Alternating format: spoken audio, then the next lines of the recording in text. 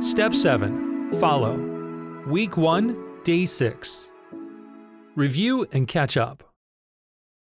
Catch up on any of the regeneration curriculum from this week and answer the following questions. Question 1. What lesson or question was most meaningful to you this week?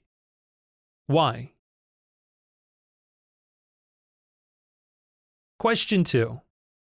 Is there anything standing in the way of you humbly accepting God's purpose for your life and not your own? Explain. Question 3. Are you embracing the identity that God has given you through Christ? Why or why not?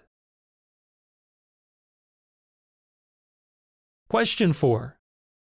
Write down any aspects of life where you are not yet ready to follow Christ. Question 5. Write down any confessions or encouragements to share with the group this week. The closing prayer for this lesson is, Heavenly Father, I pray you help me to turn and follow Christ.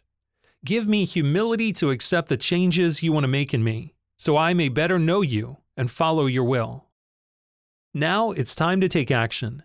Try to quote Galatians 5 verse 22 to 25 from memory. If you are going the extra mile, quote John 15 verse 5. Inform your mentor of anything you listed in question 5.